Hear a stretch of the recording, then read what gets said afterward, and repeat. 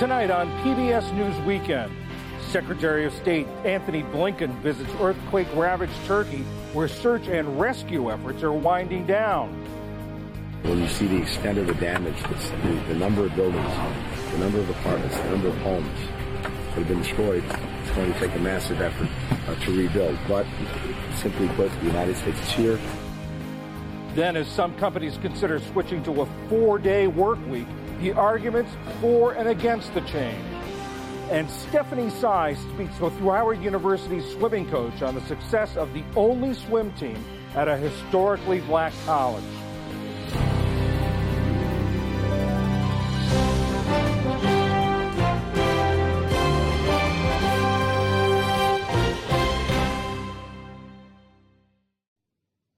Good evening, I'm John Yang. Secretary of State Antony Blinken is in Turkey tonight for a first-hand look at the devastation from the earthquakes that hit the region nearly 2 weeks ago. Blinken took with him a U.S. pledge of an additional $100 million in disaster aid to help the country rebuild. Sorry we're here on this occasion. Words of consolation for the Turkish foreign minister before the two headed out on a helicopter tour of the destruction in southern Turkey.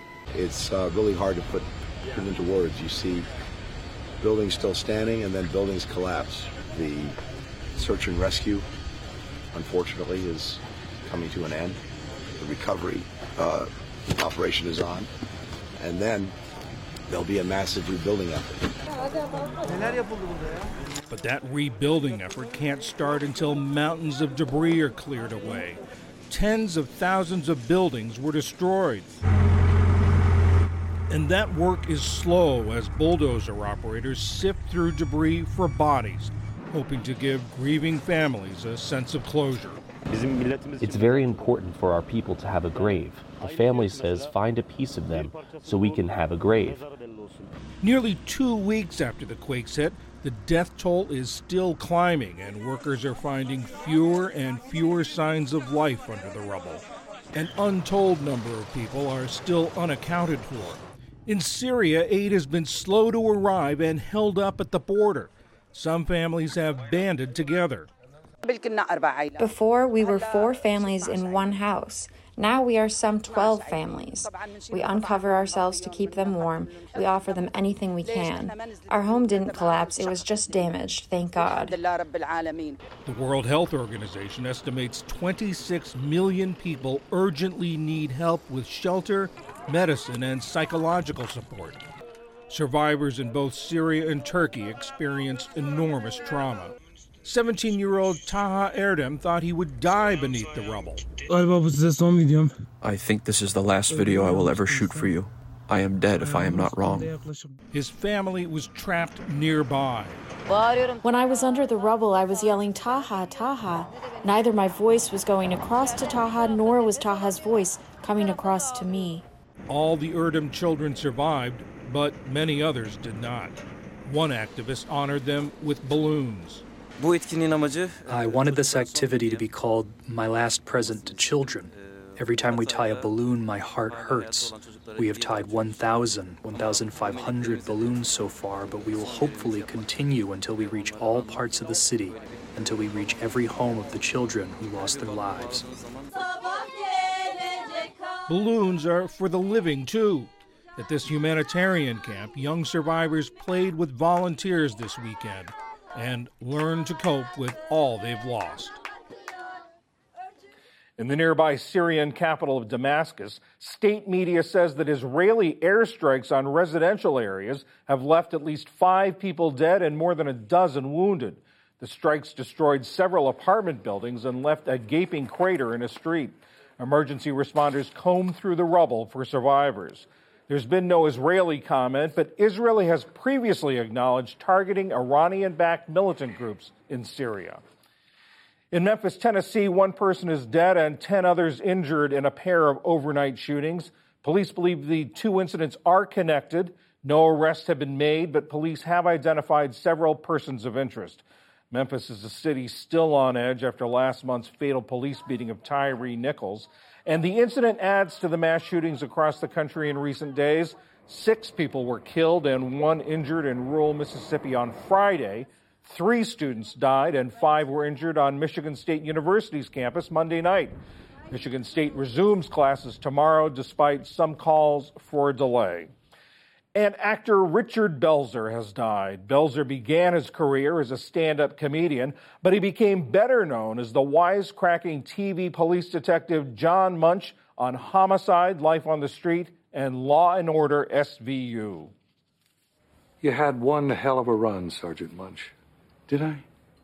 I don't know where it all went. My friend?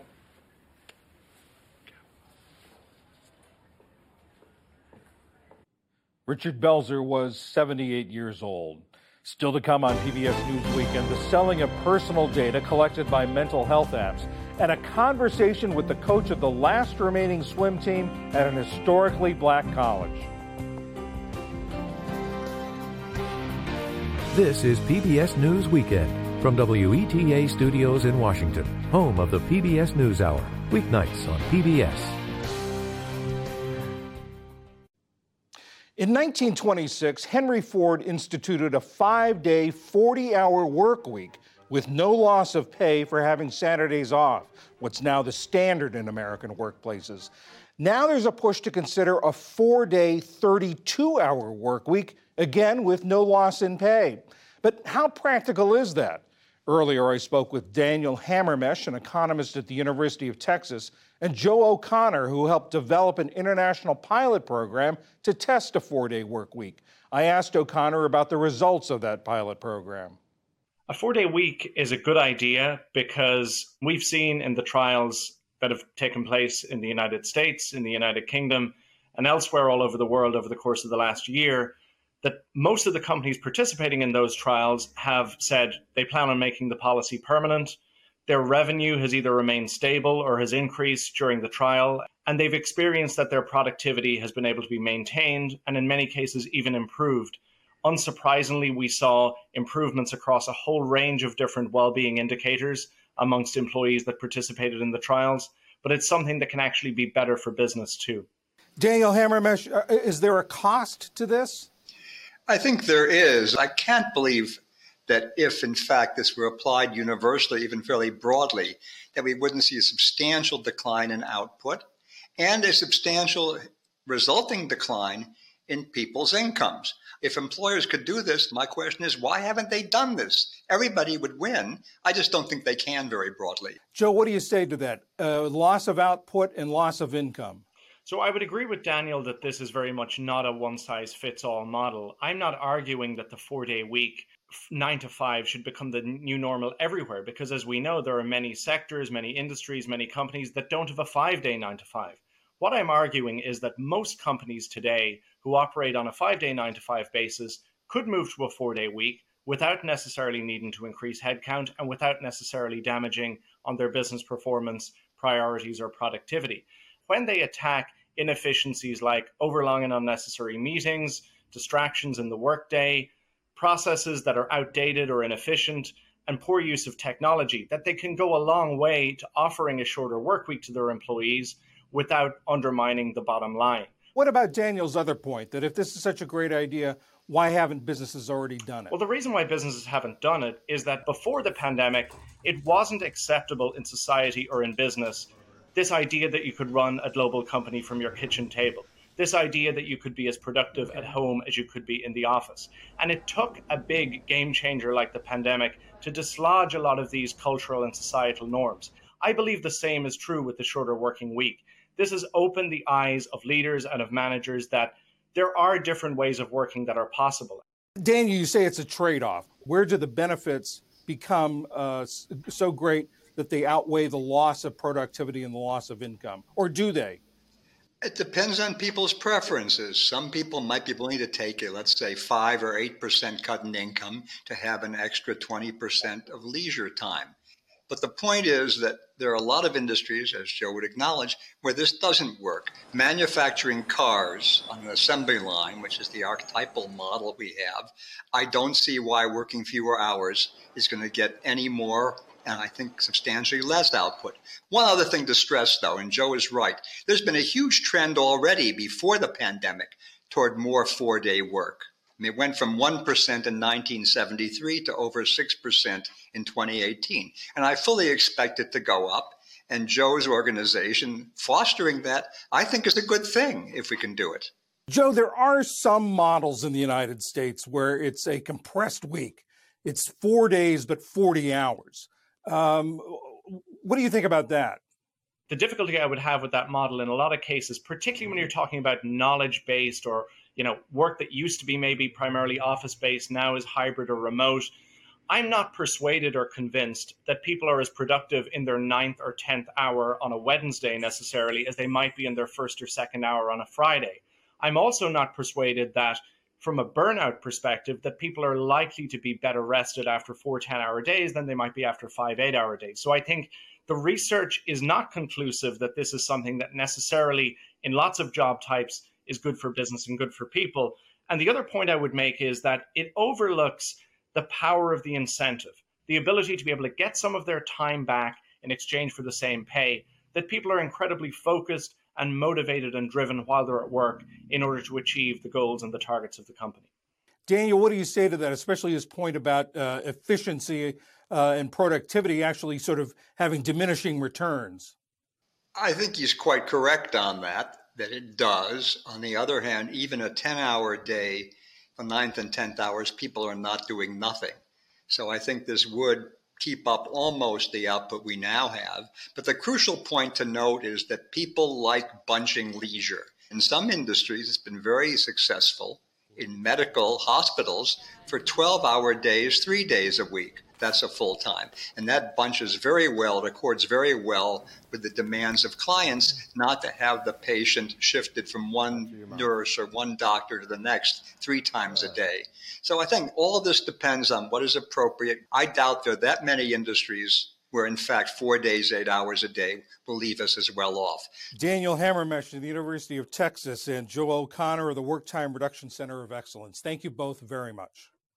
Thank you. Thanks for having me.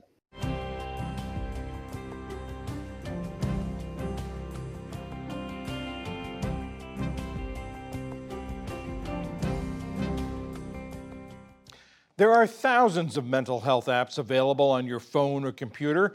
They promise all kinds of services, including virtual therapy sessions, mood trackers, and meditation guides. They can be helpful and affordable tools, but what happens with users' personal information? William Brangham has more.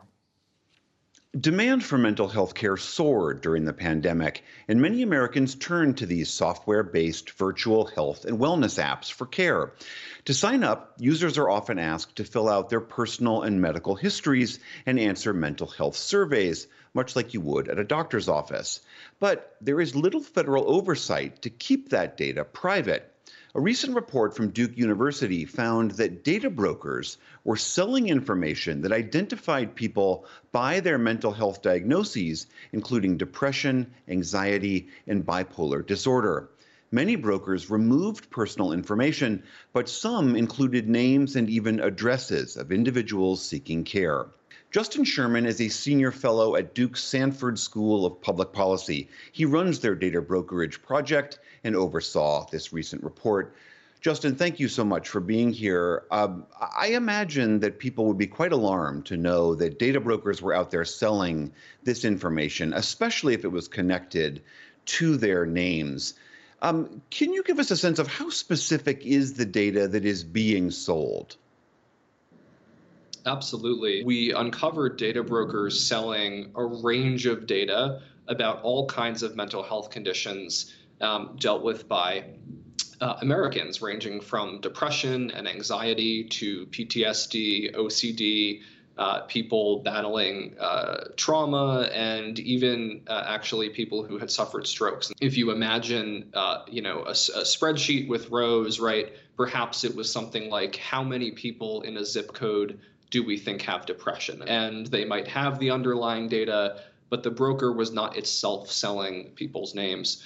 We also found cases, though, where there would be names attached, there would be address information or email information, and even data on race and ethnicity and how many children are in the home. Can you just help me understand this marketplace? What is the value of selling this information and then reselling it on the marketplace? The reality is that most Americans assume that their health data is protected anywhere, everywhere, all the time. But unfortunately, that's just not true. There are a range of companies who are not covered by the narrow health privacy regulations we have. And so they are free legally to collect and even share and sell this kind of health data, which enables a range of companies who can't get at this normally, advertising firms, big pharma, even health insurance companies, to buy up this data en masse to do things like run ads, to profile consumers, to make determinations potentially about health plan pricing. And the data brokers enable these companies to get around health regulations to get that information in the first place. Let's just say someone is watching this or reads your report and is concerned that they might have some information out there that they want to protect. Can they call the companies and say, do not share it? Can they get those companies to delete that data? What can a consumer do to protect themselves? There are some places in the United States where a consumer can tell a company in certain scenarios to not sell their information. California, for example, under its state privacy rules, allows consumers to do this. But not every state has these rules. We don't have these rules federally to apply across the country. And the real challenge here is that most people aren't aware this data is being collected and sold on them in the first place.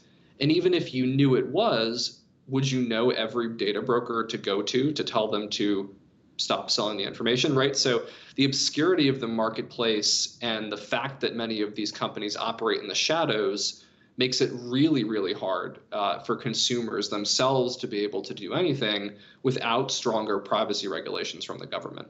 Do you know of any initiatives or effort by the government to try to tighten those privacy regulations?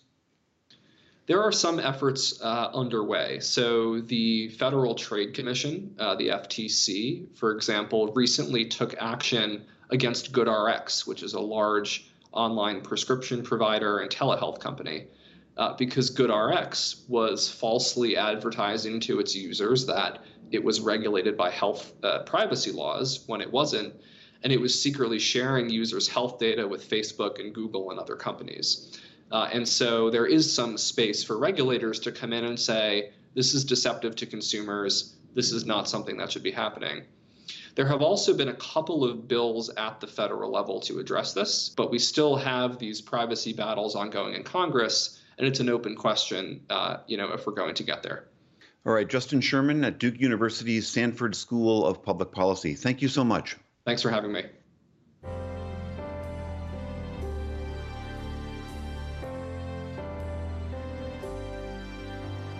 The sport of swimming is dominated by white athletes. Today, only 2% of all college swimmers are black. But one school is trying to change that. Since 2016, Howard University has been the only historically black school with a swim team. Stephanie Tsai has more on Howard's push to bring more diversity to the sport. This week, Howard University's swim team is set to compete in their conference championship. If they win, it will be the first title in more than 30 years. Howard is home to about a third of all Black college swimmers, but the team hopes their success will inspire more Black Americans to take the dive. Howard swim coach Nick Askew joins me now. Coach Nick, thank you so much for joining us. How are you feeling going into the conference championship? Stephanie, I'm feeling super good right now. Our team has done the work, and they're so excited to be able to be in Geneva, Ohio at the Spire Institute and just have some fun. I just want to ask you about this team and what makes it so special, because I hear that you have quite a crowd showing up at your meets. Yeah, our home events are just that. They are events. We took a lot of time thinking about how can we get more people to come out and support the swimming and diving team. Number one is music. You got to have some music to keep the energy going in the crowd. So we have an on-deck DJ for all of our home meets, and we've been doing that from the very beginning. Number two, you got to offer some food. Swim meets are hot, they're long. You don't want to lose your supporters because they were hungry. And then number three, the thing that we worked super, super hard on day in and day out is making sure that we can deliver a product that people would be interested in. We've got to be good enough to win. We've got to be good enough to compete against the top teams to make it exciting. So you're not just a coach, you're a one-man marketing team, and it seems to have worked. I do want to talk about what is going on in the world of swimming when it comes to HBCUs, because from what I understand, it's only Howard at this point that has this program. Why is that? Yeah, we're the standalone program. We're glad to be that flagship. We're hopeful. We're praying that other HBCUs are taking note of the things that we're able to do and capable of accomplishing, and are inspired to bring their programs back, because prior to the 80s, there were 20 plus HBCUs that had swimming and diving programs. There are so many young Black and brown children out there who are aspiring to swim at a collegiate level and want to have an HBCU experience. Beyond HBCUs, why do you see such low participation in competitive swimming among Black Americans? And you kind of alluded to this. You feel like Blacks have been shut out. What do you mean by that? Go into a little bit of the history. Absolutely. We have to be honest about the lack of access. When there was integration and people that lived within the inner city were mostly minorities, and the people who moved out were mostly white. And when they moved out of the area, the facilities that were there for public access started to wear down to the point where they could not be operational. Then on the contrast, you had country clubs opening up that, the minorities were not able to get to, and they were also denied membership. You go even farther back, Black people from Africa were swimmers. They swam for their livelihood because most of the civilizations were on waterways. And then the transatlantic slave trade, they were taking from their homeland and they were enslaved. And once they entered into the Americas, the civilizations were also on waterways, but they were seen as ways of escape by our ancestral people who could swim at the time. But they were severely punished for trying to escape. So as a loved one, of course, as a mother, a father, or a sibling, you're telling your family to stay away from the water. And then, fast forward into modern day history, being denied access on such a grand scale really, really diminished the amount of people of color and other minorities that actually can swim or will even pursue competitive swim opportunities. It sounds like, Coach Nick, you're on much more of a mission than just winning the championship next week. It sounds like you really have a point that you want to make. Yeah, absolutely. What we do and what we talk about as a program, as an organization, is we need to be that representation to dispel the myth that Blacks don't swim. We actually do, and we can do it very well, just like anyone else who has an opportunity and access. What would you like to see the future be, not only for the swim program at your college, but at other colleges, and historically Black colleges in particular? Yeah, swimming is based on time, a fraction of a second. So every little bit, every small step in the right direction is success for us. And we're a very exciting team. We like to have fun, and we'd love for people to be inspired by that. We'd love for people to be able to see us as a representation of things that were not in our wheelhouse to be able to accomplish. We want to be that inspiration for them in all aspects of life, not just in swimming. Well, I wish you and your team the best of luck. Coach Nick Askew, the Director of Tennis, Swimming, and Diving at Howard University. Thank you. Stephanie, thank you so much.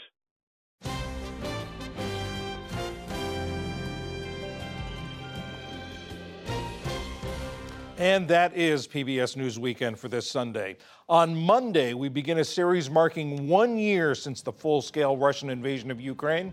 In the first installment, Nick Schifrin reports on the drone war over the embattled nation. I'm John Yang. For all of my colleagues, thanks for joining us. Have a good week.